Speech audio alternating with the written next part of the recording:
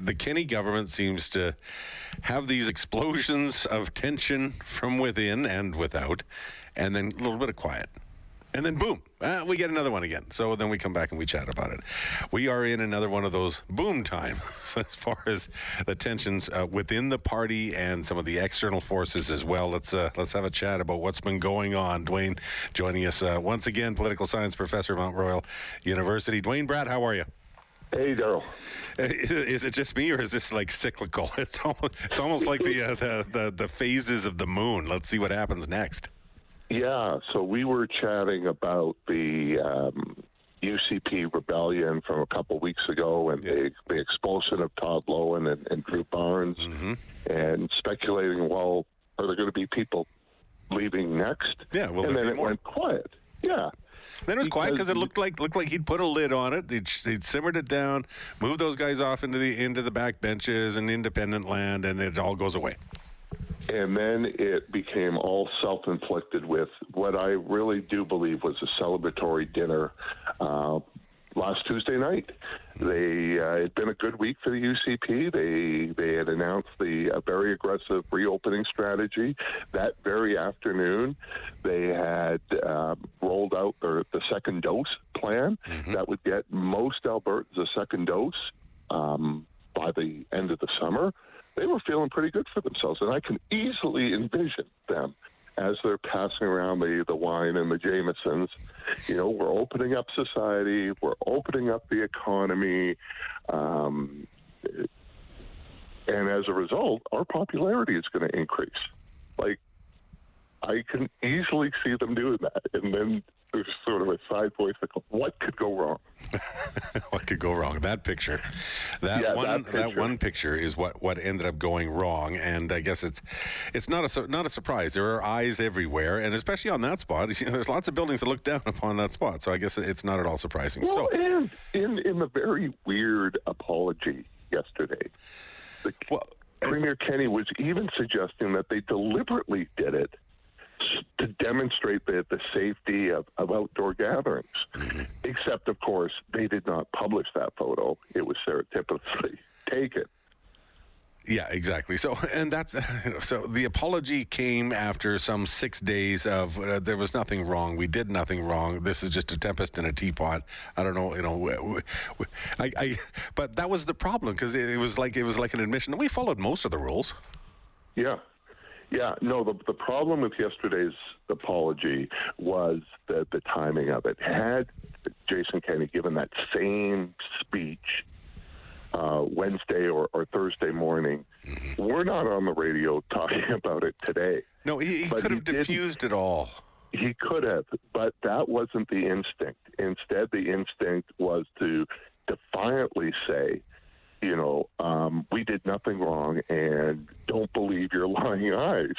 And then go after anybody who suggested otherwise and say, you NDP, you media, you must easily want everything locked down forever and ever. And that's not what people were saying. And so and that part of it was never included in the apology. There are moments, and all of us have done this, where we do something wrong, we refuse to admit it, and then a couple days pass and we realize that we were in the wrong. Well, at that point, you have to apologize for the thing that you did, but then you also have to apologize for the way that you acted. He never talked about the way that they acted. And he tried to pretend that never happened as well. And you know what? It would be easy to ignore the NDP or ignore the media or ignore you political science professors or whatever, but it became very difficult to ignore two cabinet ministers from within your own government. Well, so this just kept building day after day until the press conference yesterday afternoon. And the first were the regular suspects, the people that were expelled, Loewen and Loewen and Barnes. Then some of their allies that are still in the caucus that have always opposed COVID restrictions, like Angela Pitt and Dave Hansen. And those people, he probably felt it was easy to dismiss them. But when Leela here, cabinet minister out of Chestermere, just outside of Calgary, spoke up on Saturday And then the discovery of a radio interview that Rajan Sawhney, another female cabinet minister from Northeast Calgary, had given in Punjabi Friday morning, then that becomes a crisis because these people hadn't spoken up before. These are people who support the COVID restrictions, who have seen the devastation in their own communities, and were really upset that the premier seemed to be flouting these rules. And then another backbench member who had been a strong ally of Jason Kenney during the various leadership races, Richard Godfrey, came out on Facebook and then later resigned his position as chair of the Calgary caucus. So it was a much larger, much more diverse group of UCP MLAs coming against the premier, including 2 cabinet ministers. Well, and not just any cabinet ministers, because to me, they had some power there because they're two women of color in the cabinet. If Jason Kenney decides to shuffle them out and kick them out of their cabinet posts, that creates an entirely different level of trouble. Well, in Leela Aheer's interview, she didn't just talk about the Sky Palace photo. She also talked about Kenney's long-winded defense of John A. Macdonald and Hector Langevin. And she goes, that is not cancel culture. Renaming a school is not cancel culture. Mm-hmm. Cancel culture is 215 dead children. Cancel culture is beating language and culture out of children. That was much more powerful, and it was all tied into the same sort of message that the premier needs to apologize. And so I think he did take that to heed. The question is whether it really is sincere, whether it's being driven by caucus revolt, I don't think matters. The problem is the story's not over yet because he waited so long and was so defiant in the meantime. Yeah, and I continue to get some messages, and in through the text line with people saying, again, and we used it. The NDP is attacking, and the media is attacking, the political science professors are all attacking. But I think you have to look at what's going on internally within the party, that this continues to be a problem, and then you also have that voice from the past, the one who felt probably maligned initially by the leadership contest, and now rising back up again as he does periodically. Very calculated, I think. Brian Jean comes up and he puts out his call. It's time for the premier to resign. Yeah, and it was easy for Jason Kenney to just, that's Brian Jean. He's been saying that for 2 years. He's never called for him to resign until yesterday. Yesterday was probably some of the strongest language that Brian Jean has used, and I think that just adds to the efforts that or the problems that Jason Kenney has, right? But the appearance now of Leela Aheer, Rajan Sawhney, Richard Godfrey, I think is a whole new dimension, because the previous had been sort of Brian Jean supporters, which Todd Loewen had been, Angela Pitt had been, the anti-COVID restrictions crowd, largely rural MLAs. But now you have 3 that are more centrist, 3 that either supported Jason Kenney or were not involved in the leadership race, 3 that are from urban centers. I mean, Godfrey is South Calgary, Sawhney is Northeast Calgary, Leela Aheer is just outside of Calgary. That's a different dimension, and that shows that the problems he's got within caucus go well beyond, this sort of rump group that may be tied to Wild Rose and Brian Jean. So where does this go? Because it seems like they're continuing. Todd Loewen's doing it. Derek Filbrandt, you can argue, is still. They're working to try and create the ouster of Jason Kenney, is what it appears to be. And how long does that continue to build before it actually comes to a head?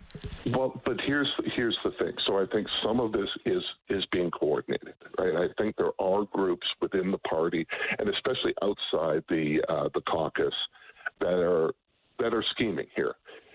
But there's others that are coming to the same conclusions in a very different way, in a very independent way, that are hearing from their own constituents, and that's a problem. Because I think the apology was designed to end this story, just as the expulsion of Loewen and Barnes ended that story, but it ended it temporarily. Yesterday's apology may have prevented further statements that came out, but there's going to be something else. His margin of error is getting smaller and smaller, and that photo is going to resurface over and over and over again, and the optical image of being on the patio and who Kenny believes is the real government, right? It's not as widespread and diverse as his cabinet is, as his caucus is. It's 4 guys and a couple staffers, and that's a challenge that he's got with it. If caucus isn't being heard, if it really is the small group, that's a problem. And there's 3 prongs that a leader has to deal with, right? Prong 1 is his own caucus, and there's clearly tensions within that. 2 is the wider public, and if you look at public opinion polls, they're dropping and they're not improving. And then 3rd is sort of the wider party, the donor class, the constituency association. We'll look at the financial numbers, and those aren't going well for the UCP as well. He's gone much further than Stelmach or Redford. At the moment that they resigned, things had not gotten as bad as the situation he's facing right now. Yep. It'll be interesting. We'll watch it and kind of get the feeling we'll be back in a couple of weeks talking about the latest. I don't know. We'll see. Maybe they can slide through the rest of the summer without some... We will see, Daryl. Thanks. Yeah. Appreciate it. Okay. Bye now. Hi, it's Shauna, and I might be a bad parent because my kids think French fries are vegetables. Hey, it's Ryan, and I might be a bad parent because I went out for wings when my wife was in the hospital after giving birth. Johnny here. I might be a bad parent because in my house, the tooth fairy gives pocket change. But we're not alone. Len emailed us and said his 6-year-old daughter's Tarzan moment going from love seat to lazy boy by curtains made him more proud than any dance recital. And Andy left his 2-year-old at the rink. All right, guys, I'm sure we're not alone. Like Andy's kid. For stories and confessions like this, make sure you check out our podcast. It's called Bad Parents, and it's available wherever you get your podcasts. I left a glove at the rink.